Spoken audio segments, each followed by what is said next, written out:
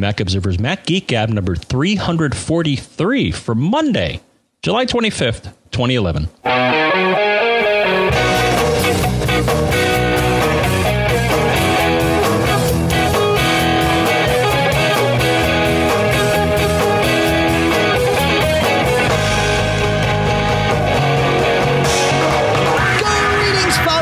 Welcome to the Mac Observer's Mac Geek Gab, the show where you ask the questions, we provide some answers, we provide some tips, and together we learn something new about the Mac and Apple stuff.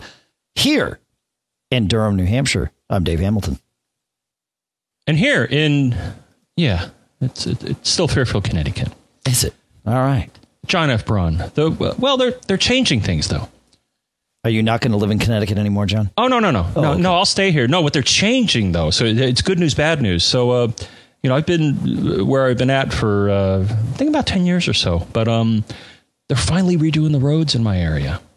Because I'm on a pretty busy road. And they're, so the bad news is that, they like to get started real early, like 7 a.m. with the jackhammers and the backhoes. And I don't hear them now, though. No.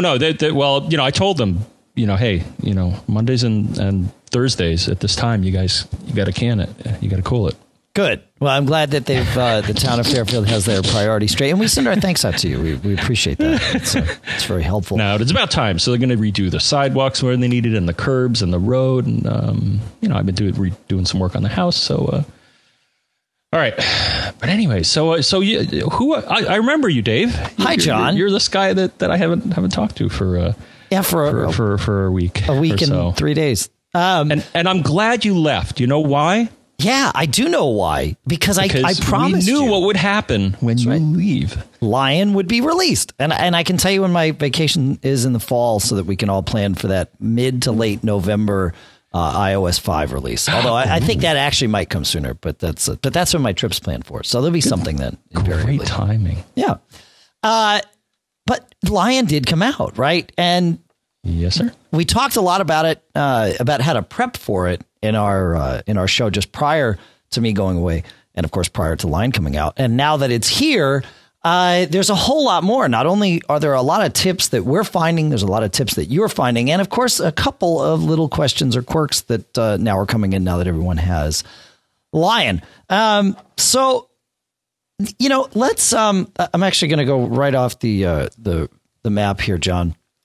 But off the map? You mean off the agenda? Off the agenda. Well, we're going to move around in the agenda. So because Lion just came out and because a lot of people are installing it, there was one tip, a question that we had that then turned into a tip from listener David, who wanted to know if it was possible to install Lion on a blank drive because there's no app store on there to download from to install. And so we talked about some of this stuff, but the question was it possible to install Lion on a completely blank drive straight, or do you need to go to Snow Leopard first? And so what David says is he created a flash drive with Lion on it, just like we talked about in the last show. And we can put a link in the show notes to the instructions on how to create that flash drive once you have the Lion installer. But he said, I booted from the flash drive and ran disk utility to format my disk. Then I installed Lion. It took about 20 minutes to an SSD drive from my flash drive. And then I used Migration Assistant to bring back my settings and nothing else from my clone that I made prior to doing the install. So the answer is yes. It totally installs fine on a blank drive with the installer that you would get from the App Store. Great. And that leads into so I'll tell you a little story very short. Okay. But so what I did was very similar. Is that so I downloaded it from the App Store, and I guess if you're part of the developer program, so this kind of surprised me. I thought something was wrong, but apparently if you're part of the developer program, which I am, I believe you are, Dave. Yep. Then instead of when you bring it up in the App Store, instead of seeing $29.99, you'll see install, which I was like, oh, okay, I guess that's kind of a bonus of being a part of the developer program is you get the release version. Well, it's not free, but it's I guess it's included in the price. So downloaded it. Got the thing called a Lion installer or install Lion in my application folder, and then did what we've seen elsewhere. So there are two things you could do. I did the DVD route. Okay. So I dug into the package, found the install ESD.dmg, I think it's called, and burned that to a DVD. Took a little while. Checked the DVD. It showed up in startup. You and I talked about this. I think I had a problem. I think DP4 had a problem where it wouldn't let you at least make a DVD, but this worked fine. So once I had the DVD, the next thing I did was run a Time Machine backup. So I would have both a DVD and a backup of the app because as people may or may not know, and if you don't know, as soon as you run the installer on a machine, it deletes itself. So you want to do any of what we just described, or Time Machine backup, or a flash drive, or a DVD, or the simplest thing is just go into your applications folder. This is, again, after you've downloaded, before you've installed. Right. Go into your applications folder, find the install Mac OS X or install OS X Lion app that's there. It's about almost 4 gigs, and just copy it to another drive somewhere. I copied it to my Drobo, but if you have, even just an external or another internal drive, it's only going to delete it from the applications folder of the disk that you're installing it from. So you can put it somewhere else, and then you're good to go. Yeah. So what I heard from people is that even though, as you mentioned, it's 3 point something, it's getting close to 4 gigs. Yes. If you're going to put it on media, I don't believe media that is 4 gigs will be sufficient. No, once formatted, I think it's about 100 megabytes shy. It's not much, but you've got to get an 8 gig flash drive, which I just ordered one today from Amazon for I don't know, it was like $10. I mean, these things are cheap, so it's not a big deal. But if you haven't saved that file, Don McAllister posted a great little tip about how to go and get it again. So once you have Lion installed, you can't re-download that. If you go into the App Store and go to Lion in your purchased section, it'll say installed. It won't say download. However, there is a way of doing this. And if you go into the App Store, go into the purchased section, find the entry for Lion, and it'll show as installed. If you hold down the Option key and click on the OS X Lion label, like the name next to the icon, when the page opens, it changes it to be able to install from there. So you can click the install button. It'll say that it's okay. It'll say that it's a newer version is already installed. You have to hold on the Option key and hit OK, and then Option and click install again, and then it'll start downloading. From there, you can then go and take it off.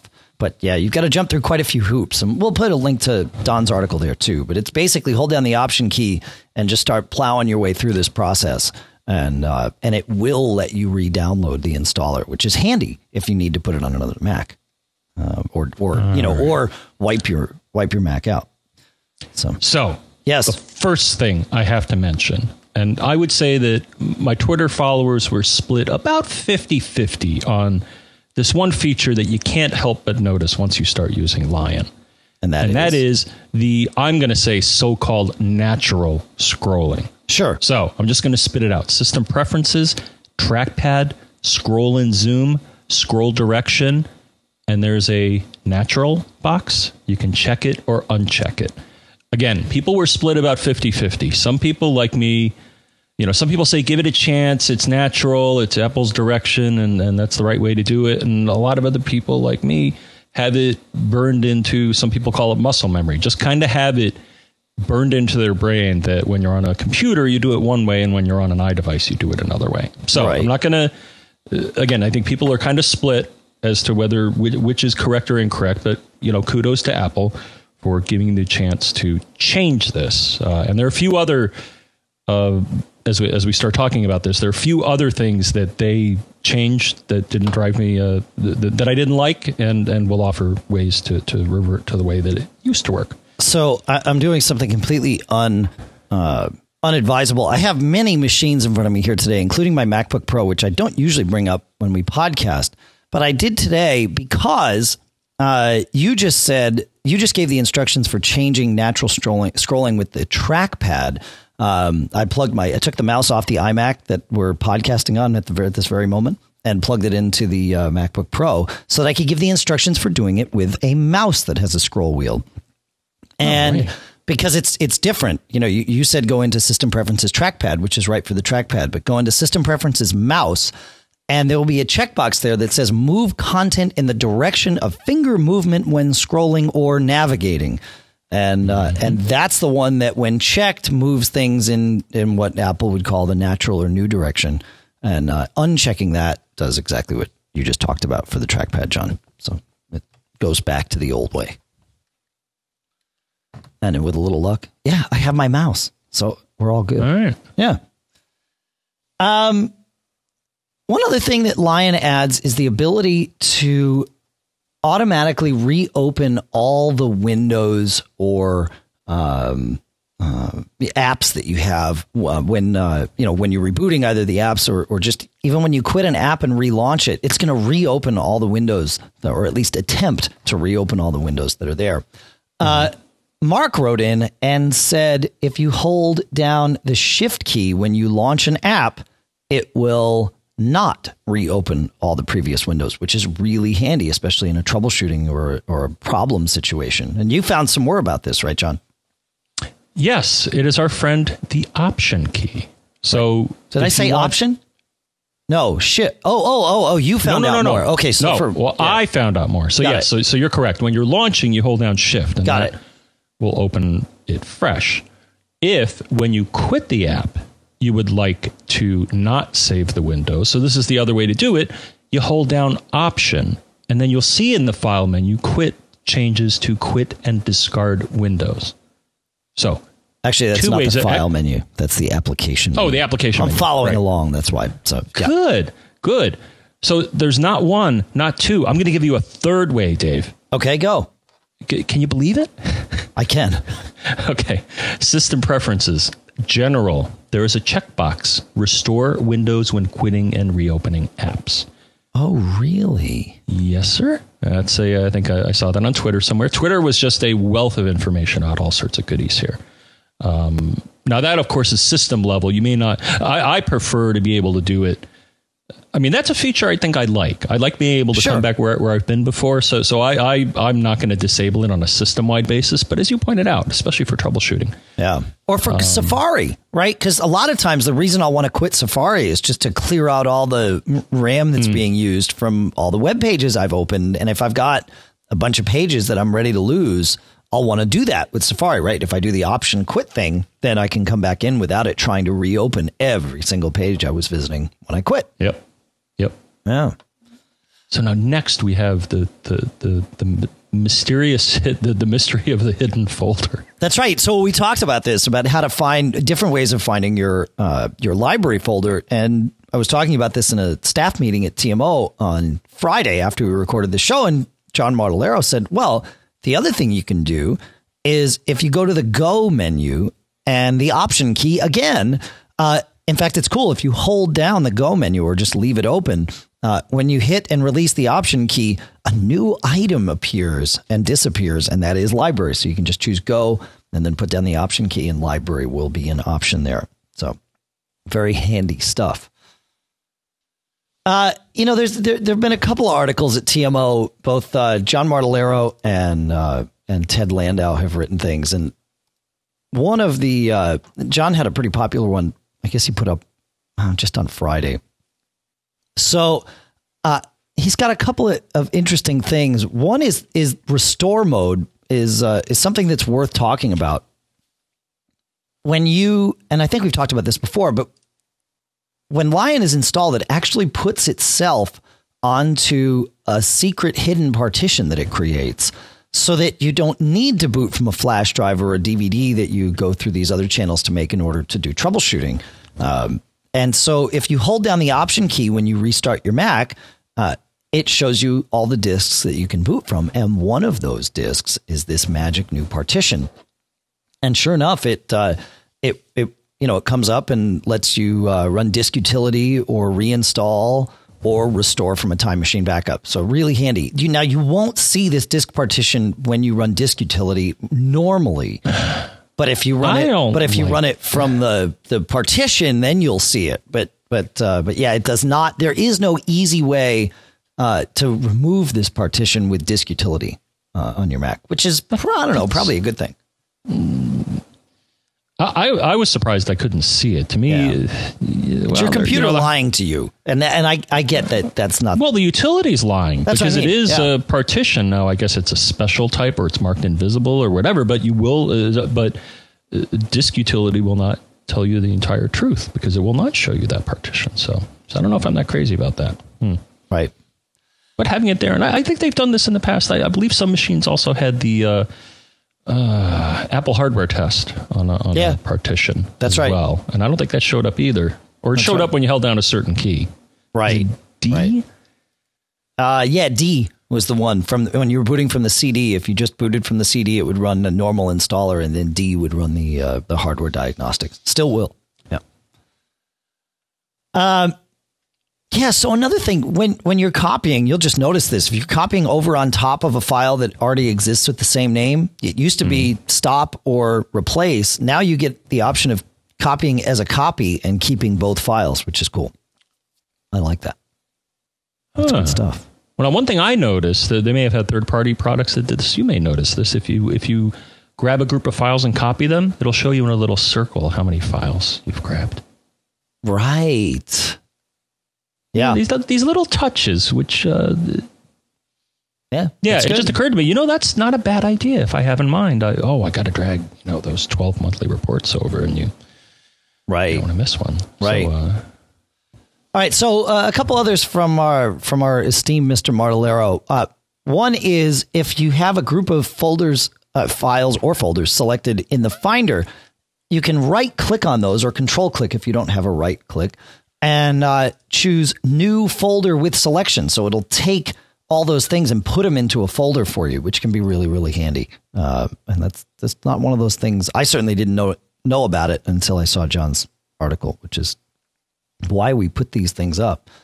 Another one from him is Time Machine now supports encrypted backups, which is very important when you combine that with the whole concept of File Vault and doing full disk encryption. You want your backups to be encrypted. Otherwise, there's no point, right, John? Well, yeah, if someone takes your backup, then no. Right. Well, right. Yeah, exactly. And then this is something I always have done on especially my portable Macs, but I've always had to use, that secrets pref pane or whatever to do it. But you can change or put text onto the login screen, which is really handy if you have a Mac that you travel with, in the event that it's lost, you might want it to say something and put a phone number or whatever up there. And I've always done that. But you can go to System Preferences. You go to Security and Privacy, and in the General tab, there is a little checkbox that says, where is it here? I'm trying to find it. Show a message when the screen is locked. And that will also show it on the Login tab. Very, very handy stuff. I don't know if you've played with that, John. I noticed something else in that. I'm waiting for it to come up here. All right. Here we go. Yeah, so Security and Privacy in the Privacy tab. Yes. We haven't seen a lot of this in Mac OS X, but enable location services. Now, of course, this is something that you see on especially iDevices with GPS, because that's what GPS does. To a lesser extent, Wi-Fi can provide, very rough location services. Yeah, depending on how you do it. I mean, at my house, I've put my two routers here at the house into Skyhook's database with my GPS coordinates so that it helps all my devices find GPS immediately when I'm here at the house. It's great. Yeah. So it's nice they do it on the Mac. I mean, I've already seen it. I think even in Snow Leopard, if you went to time and date, you could say, okay, set my time zone based on where you think I am. And it's usually, as you pointed out, using Skyhook on the with the Wi-Fi, it'll, it's usually pretty accurate. But this is, mirroring. And we'll put that link. You can go to a part on Skyhook's webpage and submit it. And so we'll put that link in the show notes. It's good stuff. Yeah. All right, so that's another thing I saw in the Security and Privacy. Everything else I think is pretty, the firewall, and then the other stuff I think is not a lot has changed. I did dig. Now, this is weird, Dave. So I like digging around in core services. Okay. So take a wee little tangent here because I want to tell you something about what I found in core services. So the one thing I did notice, and where's core services, you ask? And I'm going to find that now. Let me see. System, library, core services. And these are things, some of them are meant to be run by the users. Some you don't want to touch. But I did notice a file that I didn't see on my Snow Leopard machine called adaptivefirewall.bundle. Huh. And I don't know what that does.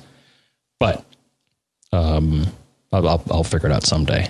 Now, the thing I did notice is as I was going through core services, I found a neat little tool, Dave. And I didn't see a lot of reports about it. I think people have found it before, but it's called Wi-Fi Diagnostics. Where's this? In core services. Oh, really? And when you start it up, it gives you 4 options. Monitor performance, record events, get ready for this next one, capture raw frames. Whoa. And turn on debug logs. And I actually captured some raw frames, so I put it in that mode. And then when I was done, it created, for any of you that have run something like Wireshark, it created a PCAP file, which I think is packet capture data, and it displayed it in Wireshark. So I was like, whoa, this is cool. Now, I don't know what invokes it, but other than starting it manually. Yeah. Wow. But it's very neat. So I found that certainly was not in Snow Leopard. And is this on a machine that had a developer release installed, or is this? No. Okay. Though, in that vein, I did find another thing which is part of developer tools. And where is that? Okay. So here's the one. All right. So that one, is part of the OS as far as I know, because everybody, when I tweeted it, everybody said, hey, look at that. I found it too. Right. Then I posted a picture of something else. And this one is part of Xcode. Now, oddly enough, it puts it in the utilities folder, which to me is kind of wrong. It should be in the Xcode folder, right? Or developer folder. Right. Oh, yeah. Sorry. That's right. Yeah. Yeah. So I don't know why I put in the utilities folder, but it's a pref pane called Network Link Conditioner. And as far as I can tell, what this does is something similar. I think it may be actually at a lower level invoking IPFW. I think what it's doing is that it's simulating. So if you go into utilities, Network Link Conditioner, you double click on this pref pane, it'll say, hey, you want to install this? And you're like, yeah, sure. And then the pref pane will show you different network profiles, 3G, Wi-Fi, reliable, high speed. If you're looking at it now, I'm not quite sure what it does. I don't have developer tools installed on this machine. So okay. I'm not quite sure what it does, but it was a neat find. So there were 2 neat network finds. That one is questionable use, but the Wi-Fi Diagnostics definitely already does something cool in that it captures packet data. So. Well, and the ability to monitor performance. What's handy about this is you get a running graph going, something you previously could only get in terms of an Apple utility from the airport utility, and that was only for your base station.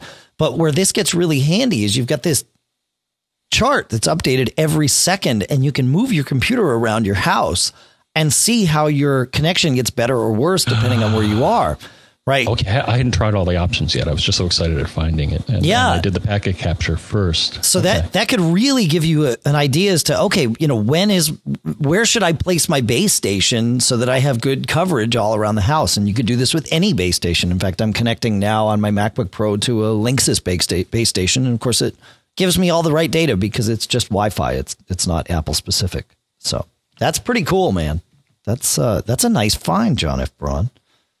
Hey, it's what I do. Yeah, I know. Our first sponsor for this show is Audio Engine at audioengineusa.com. And you can check out, they make all sorts of speakers and, of course, other audio related things. But what I want to talk about today is their A2s or Audio Engine 2s, which are what they call their desktop speakers.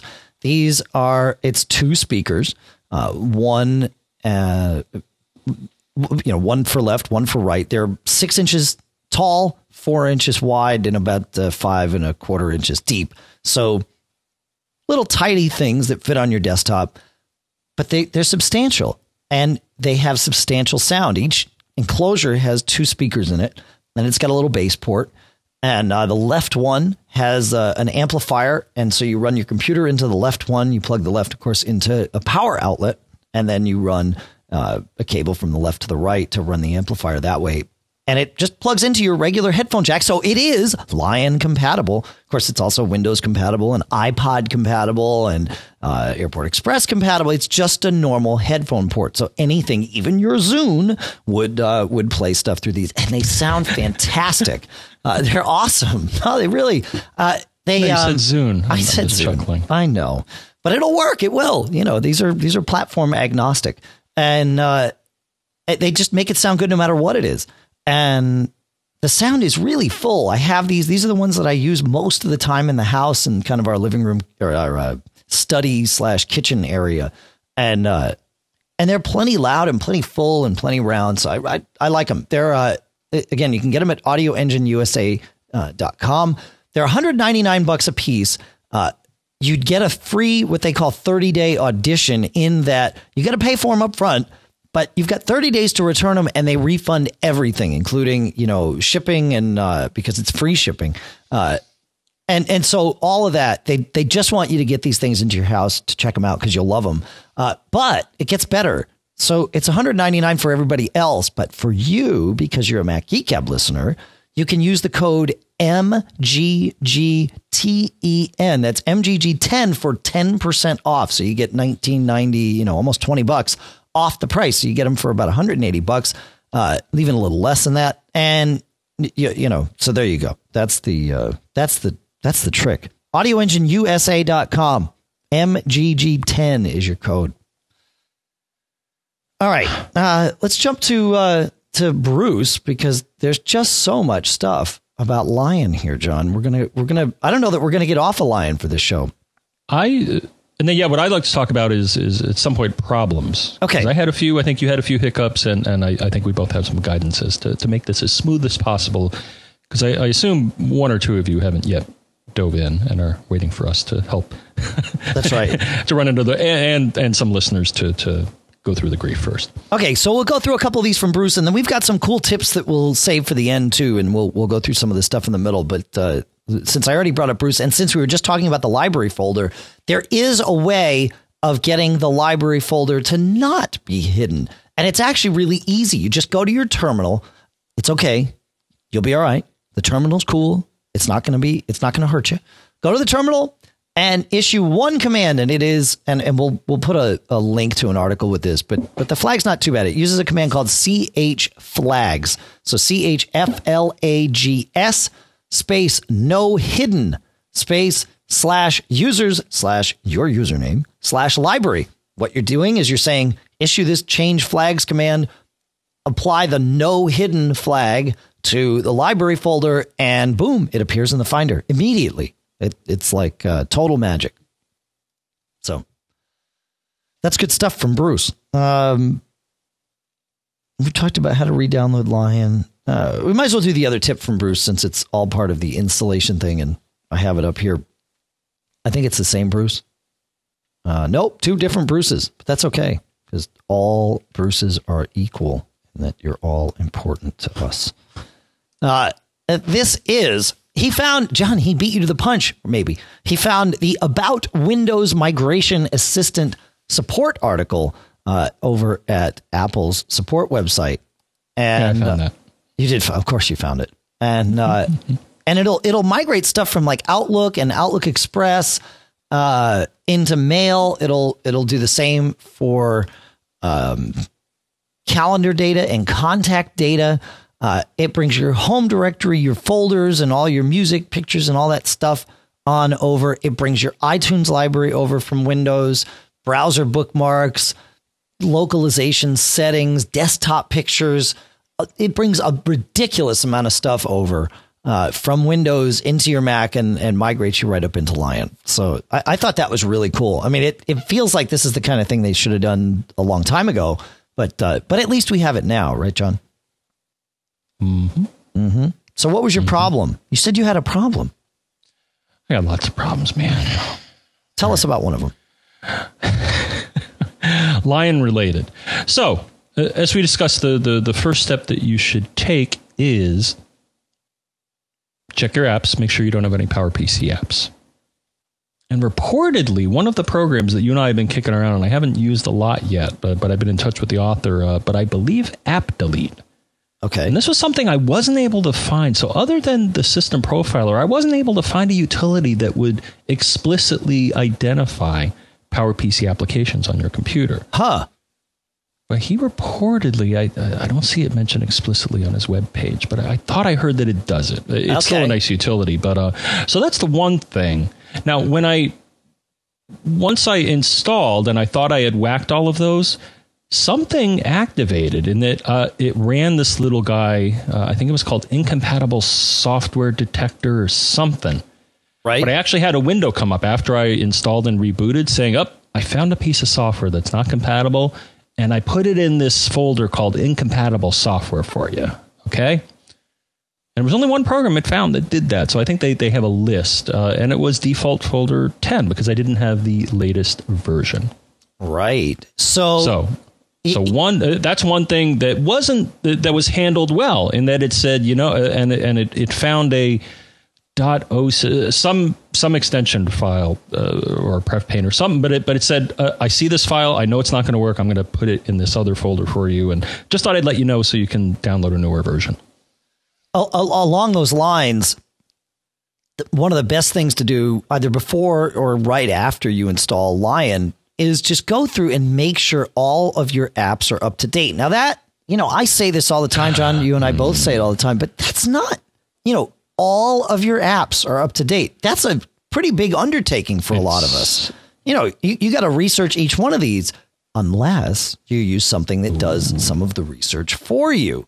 And it hit me this morning as I was sitting down at the iMac in the house, which has been running Lion for a while, frankly. I have Bodega, and we've talked about this on the show before. And so I launched Bodega, and it's like an alternative app store for the Mac, right? But one of the things it does is it tells you if any of the apps it finds on your computer have updates. Now, presumably it's checking that against a database or something, so it might not catch everything.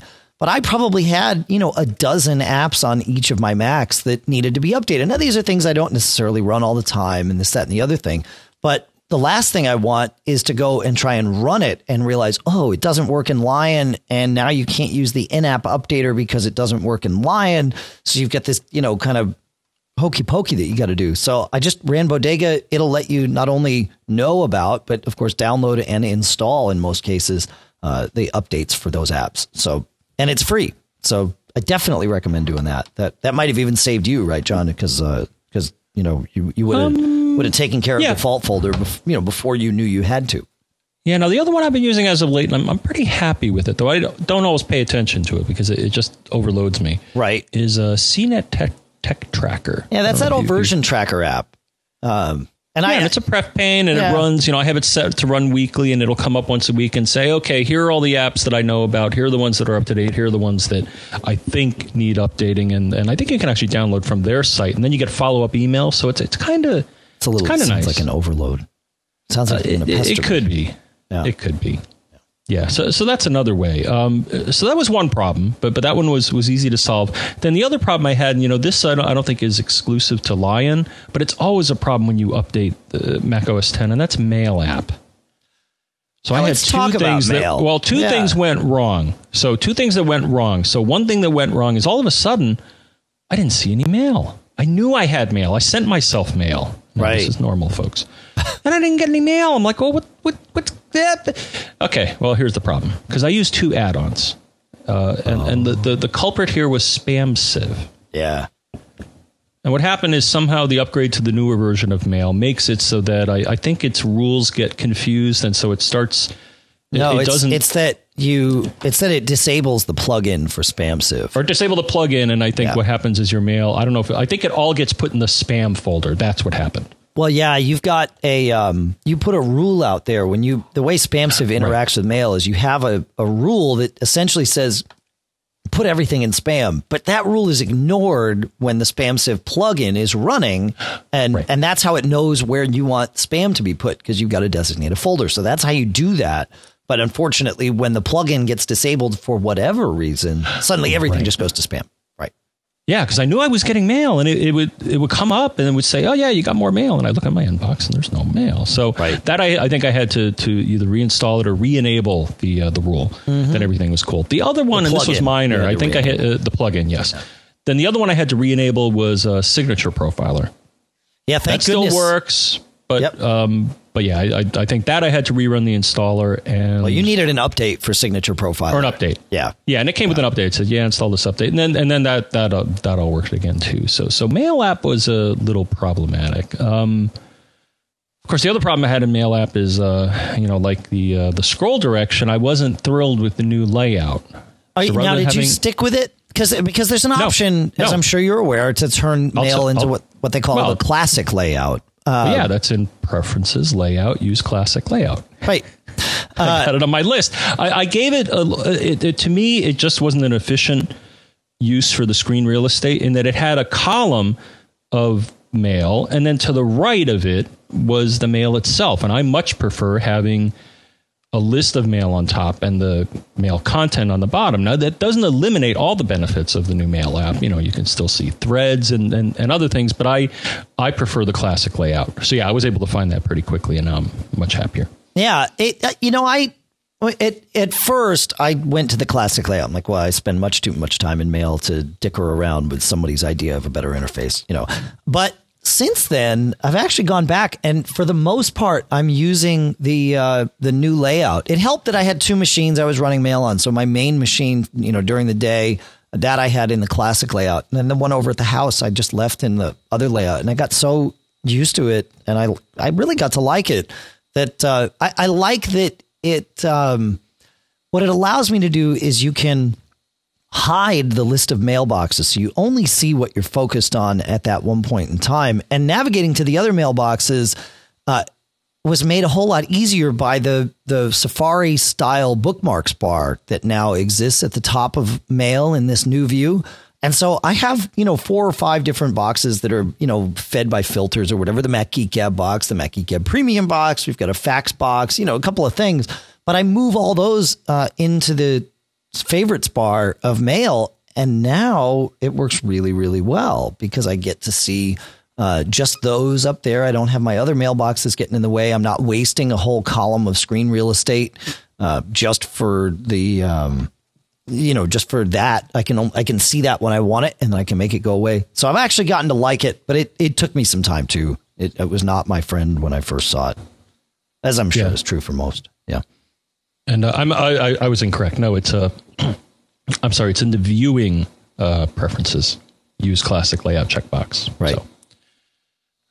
But other than that, no, I like, it still, again, offers some enhancements, showing you discussion threads is kind of nice. That's been really handy for our Mac Geek Gab mailbox, John, because if it always has been, but it was fragmented before. Now it's not. Right. So now if you reply to a message, as long as you CC our mailbox, which is feedback@macgeekgab.com, then it sorts it all together, and I know that you've replied with that before I get there, because we both get the same messages. Yeah, I always CC feedback@macgeekgab.com. That's right. And actually, if you folks, well, unless if they want to send in a comment, that can be to feedback@macgeekgab.com. Well, I was just going to say, unless it's for the premium show, in which case it's premium@macgeekgab.com. But then I'll CC that. Right. And we do appreciate all of our premium subscribers. You get an extra 2 episodes a month, $25 for 6 months of that, plus access to the archives, plus, of course, this extra email address and our eternal gratitude from John and I, because we really appreciate it. Other ways to contact us include calling us on the phone at 206-666-GEEK, which, John, is 4335. You bet your butt it is. You can Skype us to Mac Geek Gab and visit us on Facebook, facebook.com/Mac Geek Gab. Go in there and click the old like button or switch or whatever it is these days that the kids are calling it. But do that, and then you can also play the show from there. You'll see when show notes are posted, all that good stuff. Yep. And as I mentioned, the Twitterverse was all a Twitter about Lion Tips. And a lot of these were contributed by folks that I follow and people that follow me. And of course, if you want to follow me, that's John F. Braun. If you want to follow him, that's Dave Hamilton. If you want to follow Pilot Pete, who is piloting somewhere, I'm sure. That's Pilot Pete. The podcast is Mac Geek Gab, and Mac Observer is Mac Observer. All right. I think that's all the ways you can get in touch with us, unless you want to stop by our place for cookout or something.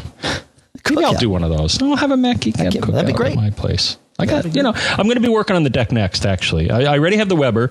It's, I use it almost every day. Always grilling something. Not barbecuing. Got to be careful about using that word, especially if there are any Texans out there. Yeah. Right? Yeah. Well, even Chicago, right? I mean, barbecue, barbecue has nothing to do with cooking outside on the grill. That's grilling. Correct. Unless you live in the Northeast where the term is so commonly misapplied that it is basically a definition. Yeah. No, I hear people misuse it, but what they're saying is, a event where we're going to put meat on a grill, and they call it a barbecue. Right. That's right. Yeah. All right. Anyways, enough about that. So what else do we, all right. So mail, I think we're done with mail. Mail I'm happy with. Yeah. Let's, there's one thing I'm not happy about, Dave.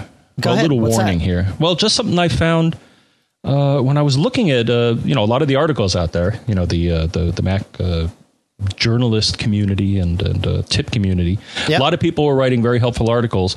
And I saw one, I think it was our pal, Chris Breen did something, and it was talking about, hey, if you want to use AirDrop, here's this really new feature. And for those that don't remember or are not up with this, AirDrop is Apple's Wi-Fi based file exchange system in Lion. I think that's probably the most accurate way to describe it.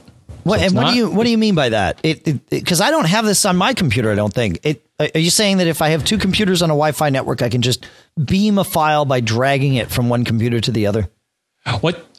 And here's the problem. Yes, in theory. So if you have two machines that are both on a Wi-Fi network, or I'm not sure if a Wi-Fi network, infrastructure network is necessary. Well, here's the problem. The problem is, when I looked at this one article by our friend Chris, I didn't see the selection. I think there's in the Go menu in the Finder, you're supposed to see an AirDrop selection, and I didn't see it. No, I don't have that either. And I'm like, why am I not seeing this? Well, you know what? Let me, and I asked some of my friends, and then I went to the Lion page, and they have a specification page, and they have a specification for machines that handle AirDrop. And guess what? The earliest MacBook Pro that supports it is the late 2008. And of course, which one do we have, Dave? Early 2008. Which was the last non-unibody MacBook Pro, if I'm not mistaken. I believe that's right. And from what I understand, the technical limitation, so it's not that they're dissing us because they don't like us, that we haven't bought a computer or a MacBook Pro in a few years, is my understanding is that the Wi-Fi hardware has to support both an ad hoc and an infrastructure connection in order for this to work. Simultaneously. Yes. And as far as I can tell, our Wi-Fi hardware does not do that. Hence, we do not have this ability. So I think the only way to get it is if... go ahead. Here's something interesting. It simultaneously is the word that you're looking for. So what happens if I can't turn Wi-Fi off, but what if I were to disconnect from my local Wi-Fi network?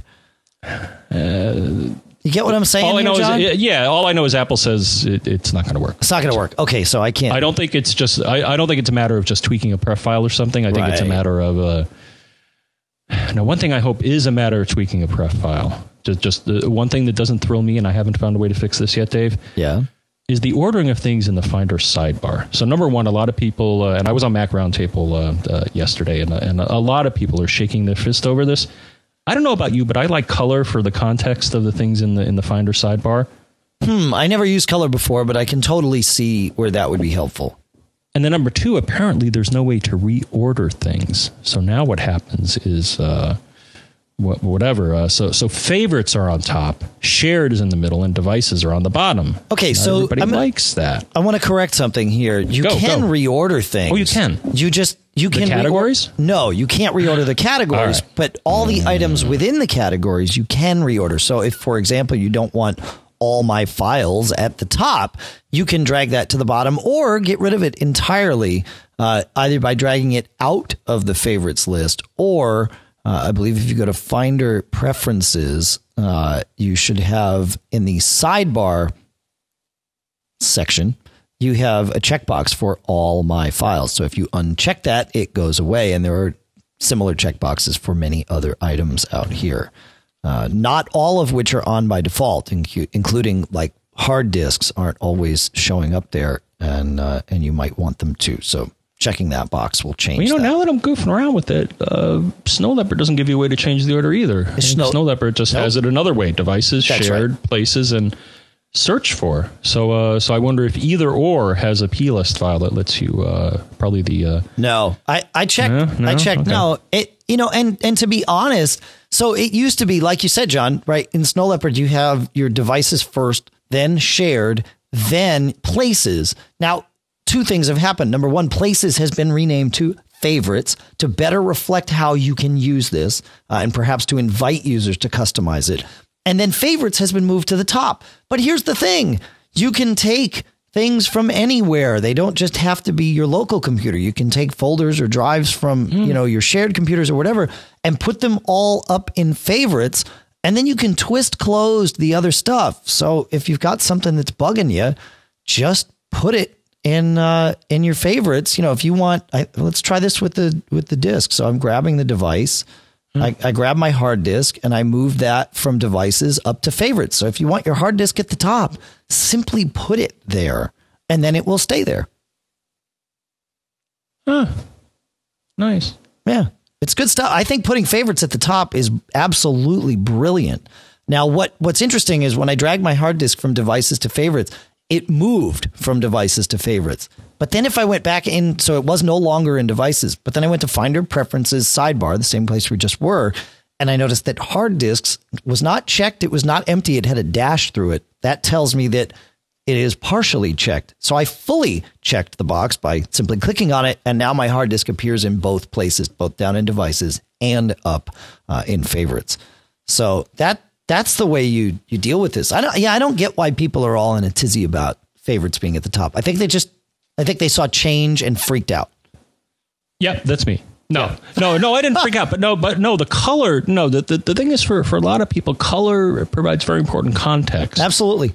Like, for example, now, I mean, when you see an external, you'll know that a drive is an external drive because it shows up as a little orange thing. And if it's a blue one or in the devices area, then you know that's a cloud drive or an iDisk. Now you kind of lose that. And I there's think different that's a bad icons. Change. There's different icons, just not different colors. Mm-hmm. Just to be fair, but yeah, you're right. Colors can help, pull the eye very quickly. Well, let's see. What else do we have here? I'm looking at. We had. So Internet Restore is one of the options in Lion's recovery mode, which is pretty cool. Now you can restore the internet. Awesome. Yes, thank goodness they finally put this in the hands of man. That's right.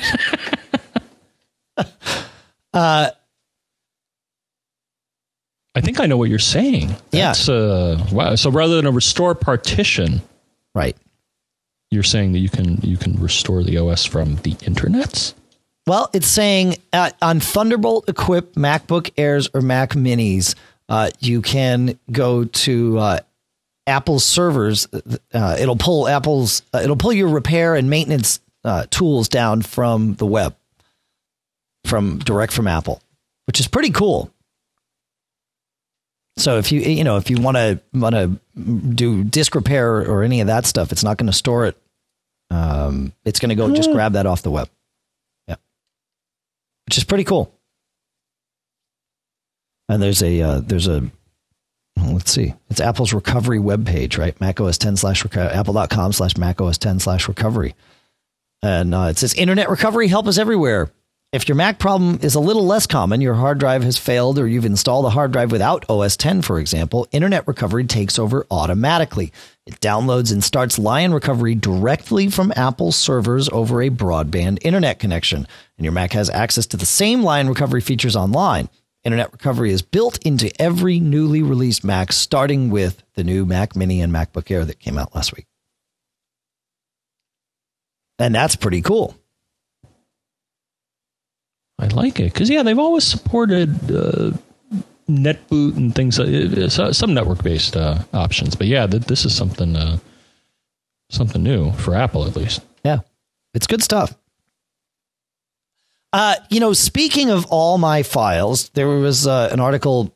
I mentioned Ted Landau wrote this article, and he pointed out some of his favorite things. And some of his hated things. And one of the things he complained about was the fact that every time he opened a new window in the Finder, it went to this new all my files look, which is an interesting look, but maybe not what you want. Again, back to the Finder preferences. If you go to General, you can change that behavior by choosing what opens in new Finder windows. And if it's set to all my files, you might want to set it to your Documents folder, or really, if you use your Dropbox for a lot of different things, you can put it there, wherever you want. You have the option of doing that. The All My Files is interesting, though. I mean, it sorts things by their kind or usage case. I can see this becoming more powerful over time. I'm not sure I'm convinced about its benefit yet, though, John. Do you use the All My Files look? No. Okay. I didn't figure. Not yet.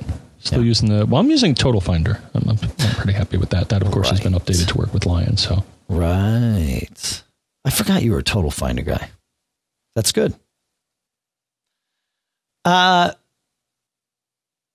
you played around with full screen apps yet, John? Have you had any thoughts about that? The only one that I've done some work in, and so I think it'll come naturally if I activate another apps. But when I've been doing Aperture, which I think for an app like that, where you want to get as much screen real estate as possible to edit a photo or manipulate a photo, that makes sense. So I haven't tried it with other apps yet. So the answer is not really. Okay. Yeah, I messed around with it a little bit. I can see it being really valuable. Either in cases where you say, John, where even with a big screen, you might want the entire screen dedicated to one job.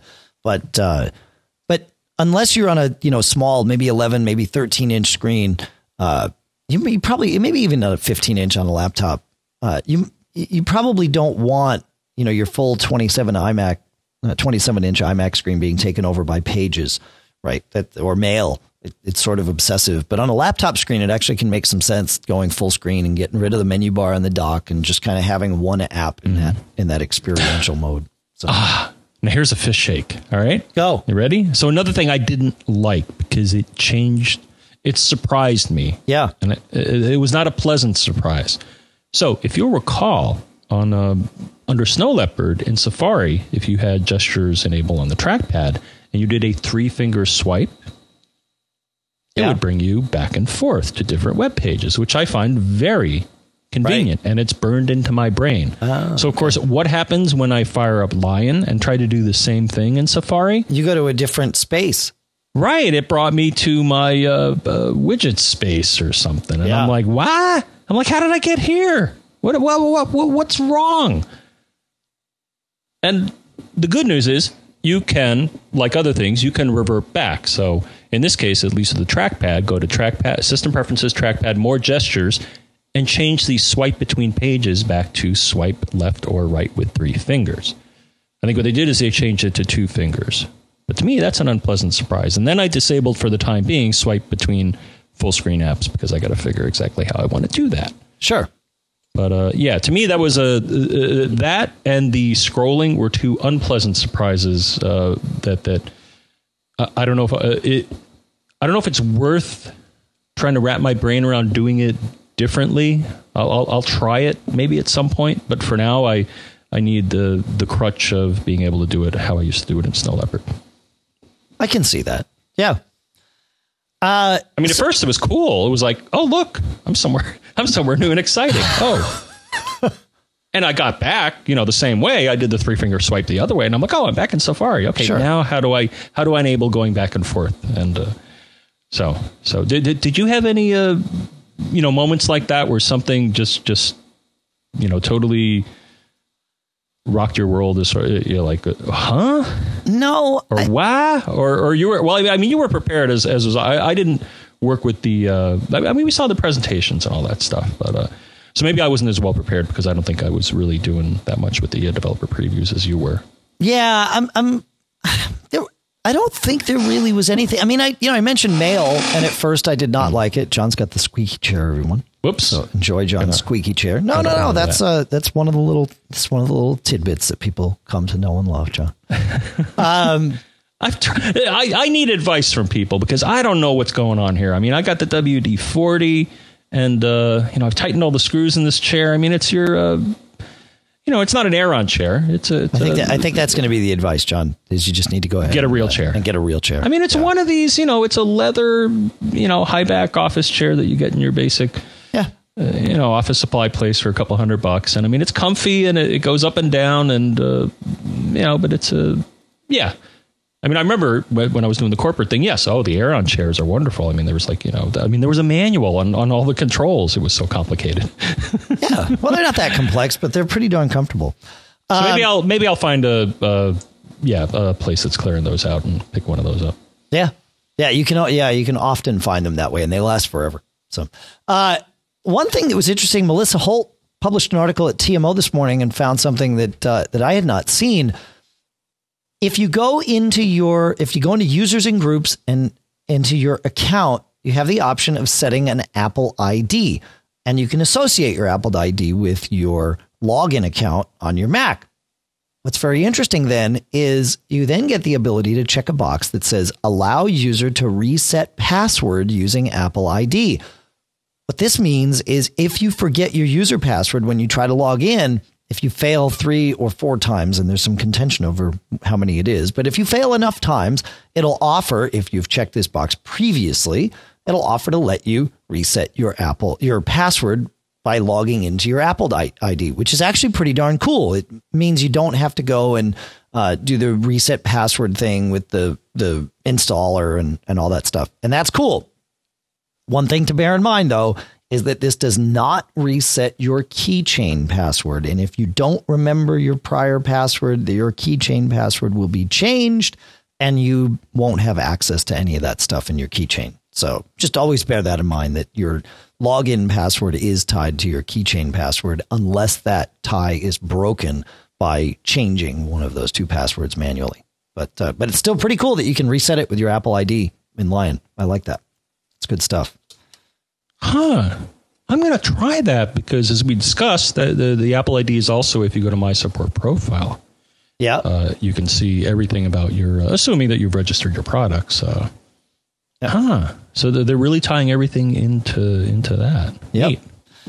Some other cool things. If you go into Energy Saver in System Preferences, there is now a checkbox that says restart automatically if the computer freezes. So this would be great for those machines that you simply want to leave online and know that they're going to stay online. Servers of any type, be it a little machine that you connect to at home or an office machine or whatever. So and there are separate settings for whether the computer's on battery or power adapter. But if it freezes and it's unattended, it will restart after a period of time. And I don't know how long this period of time is because I haven't caught it in the act yet, John. But that one was pretty cool. I kind of like that. I think that's pretty awesome. Oh, another just kind of random one that someone mentioned to me here. So, how we've in the past, people have asked, I want to get a special character to type. And English probably doesn't have this requirement as much as some European or some other languages, French and German and stuff like that. But a lot of times it's a pain in the neck. I remember in the early days, they would have something, PopChar would be a little menu that would show you all the characters, or you can use Fontbook, or we've mentioned some others. Here is something where if you're okay with losing one functionality with the keyboard and getting another, if you hold down a key for a second or two. Yeah. Have you tried this, Dave? No. Go in somewhat like an E. So go into a text editor and hold down an E for a moment. All right. Oh, wow. Oh, that's awesome. You guys got to do this. So yeah, when this happens, it pops up. It's not unlike an iOS style interface. And I have all these different ways of doing an E, and there are numbers under them. So I can either choose them with my mouse or I can choose the number. corresponding with the E with the little umlaut over it, and I'm good to go. I think that was an umlaut. I'm not sure what it was, but it was something cool. So to me, nice find. That's just something that when you see it happen, you're like, gosh, that's the right way to do it. Yeah, totally. Unless you need auto repeat. I think that's the only thing. And I'm sure there's a way to undo this and enable auto repeat if you need auto repeat. Though I don't know how many people need auto repeat. I mean, how many exclamation points do you need to put at the end of something? Yeah, that's interesting because if I go into keyboard, there is a key repeat option and it's set to fast. So I'm in system preferences keyboard, and then delay until repeat is short. So how do it know it will not repeat? So what's going on? It's as though this key repeat thing doesn't work. So did they eliminate repeating characters by holding down a key? Because I thought that's what it did, right? That's what it used to do. But do you see this in your system preferences too, or do I have some wacky thing going on with my computer? If you go to keyboard system preferences, right? Do you have keyboard? Yeah. Do you have key repeat? Let's see. Keyboard. Yeah. Key repeat and delay until repeat. Yeah, it's still, the sliders are still there. And I don't see a setting for this feature. I don't even know what it's called. So. All right. So I'll mention another thing, and maybe this will change how this works. But if you go into system preferences, language and text, there is one thing that's been, I'll call it a blessing and a curse because that's what it is. It will correct your spelling automatically as you type, just like iOS does. So, if you get a word wrong, it corrects it. And that's really handy when you're typing, except, of course, when it's not and it drives you crazy. So, again, system preferences, language and text. And if you go to the text tab, which is the second one over, correct spelling automatically is a checkbox that you can uncheck. Now, what I'm wondering is if I uncheck that, does my key repeat work again? And the answer is, of course, no. But that would have been kind of cool if it did. Huh. Yeah. One thing they could add, and I'm almost positive, I think that some Microsoft applications do this. Yes. We'll say nice things about Microsoft every now and then.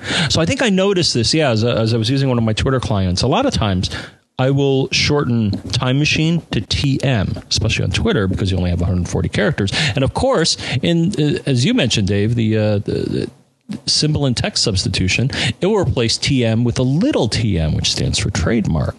Of course it did. The problem is, if you back over it and do it again, it does it again. And if you back over it and do it, and I'm almost positive in Microsoft, one or more Microsoft apps I've used, if you go back enough times, it's like, you know what?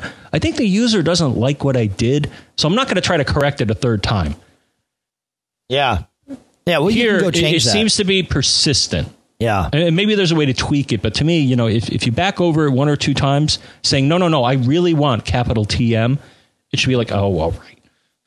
Yeah, you can go turn that off, but I think you're right. It's either on all the time or not. I'm trying to figure out a trick for it. So what I did was I typed capital TM at the end of a word so that it wasn't prefaced by a space. And I went back and put the space in after the fact, thinking maybe it's not going to catch it. It sure enough. Yep. As soon as I did that, it changed it into a TM. Dang it. All right. So it's a good start, but it's kind of dumb right now. Yeah. I would have thought it would have been a little smarter. Yeah. Well, Text Expander is the way to kind of deal with that. Just turn off the substitution in line. Yeah. And look where we are. Oh, my goodness. Do you have any more Lion stuff here? I don't know that I have any other Lion tips. Well, we have a couple of questions to go through, but I don't think we're going to do that today. We're just going to save all the questions for the next show. That's how it's going to be because we're getting close to the end here. In fact, we're at the end. Do you have any? Do you have anything else, John? Lion-wise to share? I think I got it all out of my system. All right. Overall, I'm happy. There's everything's running. I like all the little the changes I don't like. I was able to disable. And, the new changes in the apps and the behavior. I think I'm okay with. Cool. So. One thing to check out if you haven't yet is go into the Apple menu, choose About This Mac, and then click More Info. That used to launch the System Profiler. And now it launches, well, it does launch the System Profiler, but it also changes into this About This Mac window. And you can see just a kind of a different overview that shows you serial number and what graphics chip, what processor and memory you've got. It'll show you about your displays, any storage you have, including how it's used. Similar to iOS, it says, movies are taking up this much, apps are taking up that much. So that's very interesting. And you can also see how much RAM you have installed in a very graphical way. So I don't know if you played with that, John, but that was, just a cool thing. Yeah, it still lets you view it in the classic way. But, right. I noticed that. I immediately noticed, I'm like, oh, that's very iOS-like or iTunes-like. Right. Yeah. Right. iTunes. iTunes is now a big boy, right? 64-bit. It's now a Cocoa app, right? I know. Good. Did you upgrade to? I haven't upgraded anything on my on this machine that I'm on here, but yeah, and I think Safari, not just on Lion, because I think they offered an update for Snow Leopard as well, but now Safari. The latest version of that is out, and I think it and this caused a few hiccups in my console, but because they have a new security model. Yes, they do, where each web page launches in its own little deal. We mentioned on the last show we are going to share one other tip from a user, so I'm gonna tell the band to pipe down for a second, because Jerry wrote in or called in, and in response to some of the issues I was having, and many of us apparently were having with 1Password and the changes that needed to happen to 1Password to make it work with Safari 5.1, which again is either Lion, everywhere in Lion, and then if you choose to upgrade in Snow Leopard. And Jerry has a solution to some of those logins that just weren't working. Oh, I told the band to pipe down, but that also piped down Jerry. You piped him down. Whoops. I did. I piped down Jerry, so we're going to try that again. Hi, John and Dave. This is Jerry in Lincoln, California. I was just listening to your latest podcast, the one right before you go on vacation, and there was a comment about 1Password not working with some sites, and I've run into this. First site I ran into was CNET, and so I sent a note to support and got a reply. And I've tried their suggestion on several other sites, and it seems to work fine. For sites where it doesn't seem to work, try going into 1Password itself and editing the login to say auto submit no, just on that particular site. Save it and go back to the site, and when you invoke 1Password, it'll fill in your username and password and so forth, but it won't automatically send it. You then have to manually send it, but it seems to work fine. So give that a try. I have yet to run into another site that at least that fix didn't work. Thanks for a great show, and here's where you cut me off.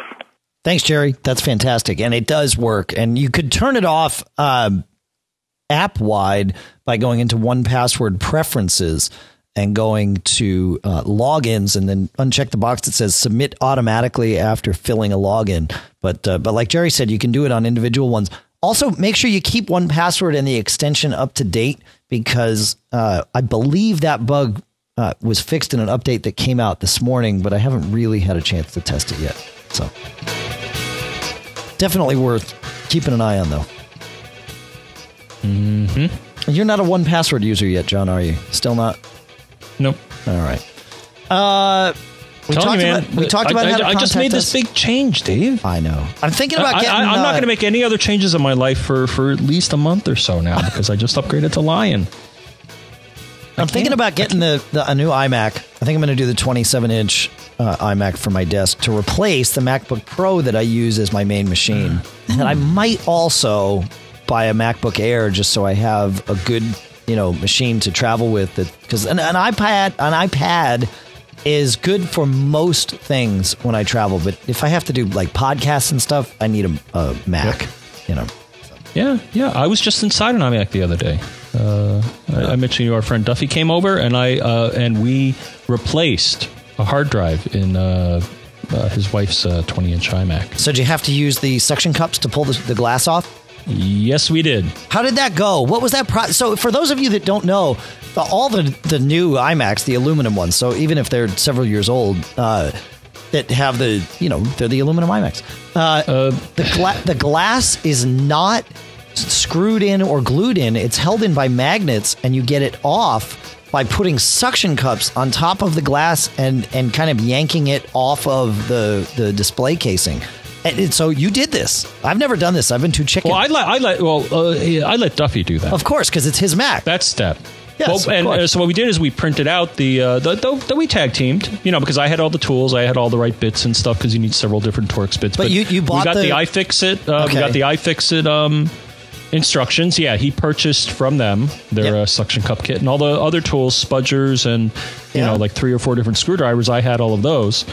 I think it was actually an iFixit toolkit. Yeah, I'm sure. That I got at Macworld in a newer toolkit. So between that, I had all the screws. But no, it just popped right out. Really? No, really brilliant design. I mean, you just give it a little force, but they're, some of these really strong magnets. And the thing's not going to come out unless you give it a good tug. But did you at any point, and I realize you didn't do it, so you didn't feel it, but was there ever any concern of, holy crap, I'm going to break this screen pulling it out? Or did it look pretty, like it came up before you got to that point? No, not at all. You just I think he just increased the force gradually until it just kind of popped right out. So was one of you holding the iMac down while the other one, I think I was holding it down, and I think he was pulling up. And, okay. And you got to be careful. Sharp edges. There are also sharp edges on the, on the case itself. Right. And I think one person I know out there, Lakeshore Mac, I think, who I'm on Twitter with, and she does a lot of repairs. I think she cut herself one time. I believe it. That metal is kind of sharp, so be careful when you take the thing apart. Watch for those edges there. They can be sharp. But once we got in there, and it was the steps were very good.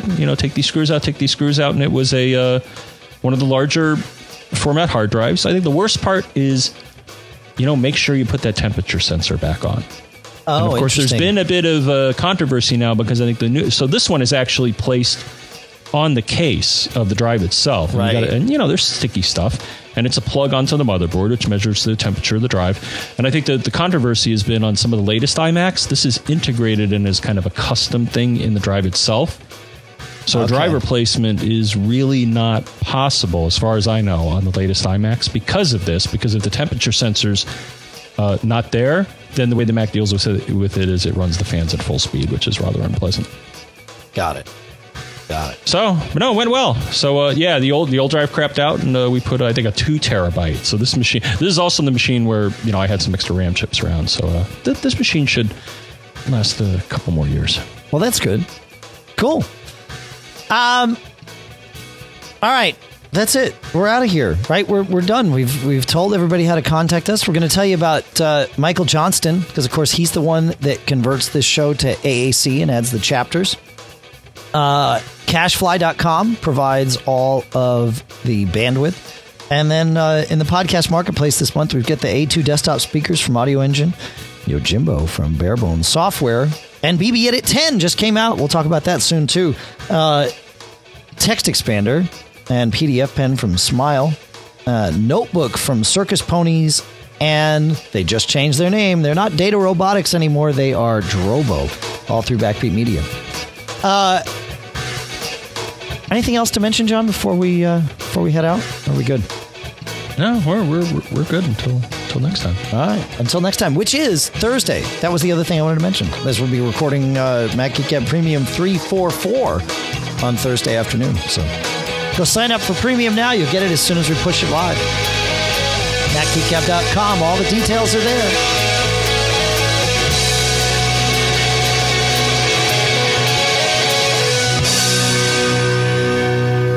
Until then, have a good time and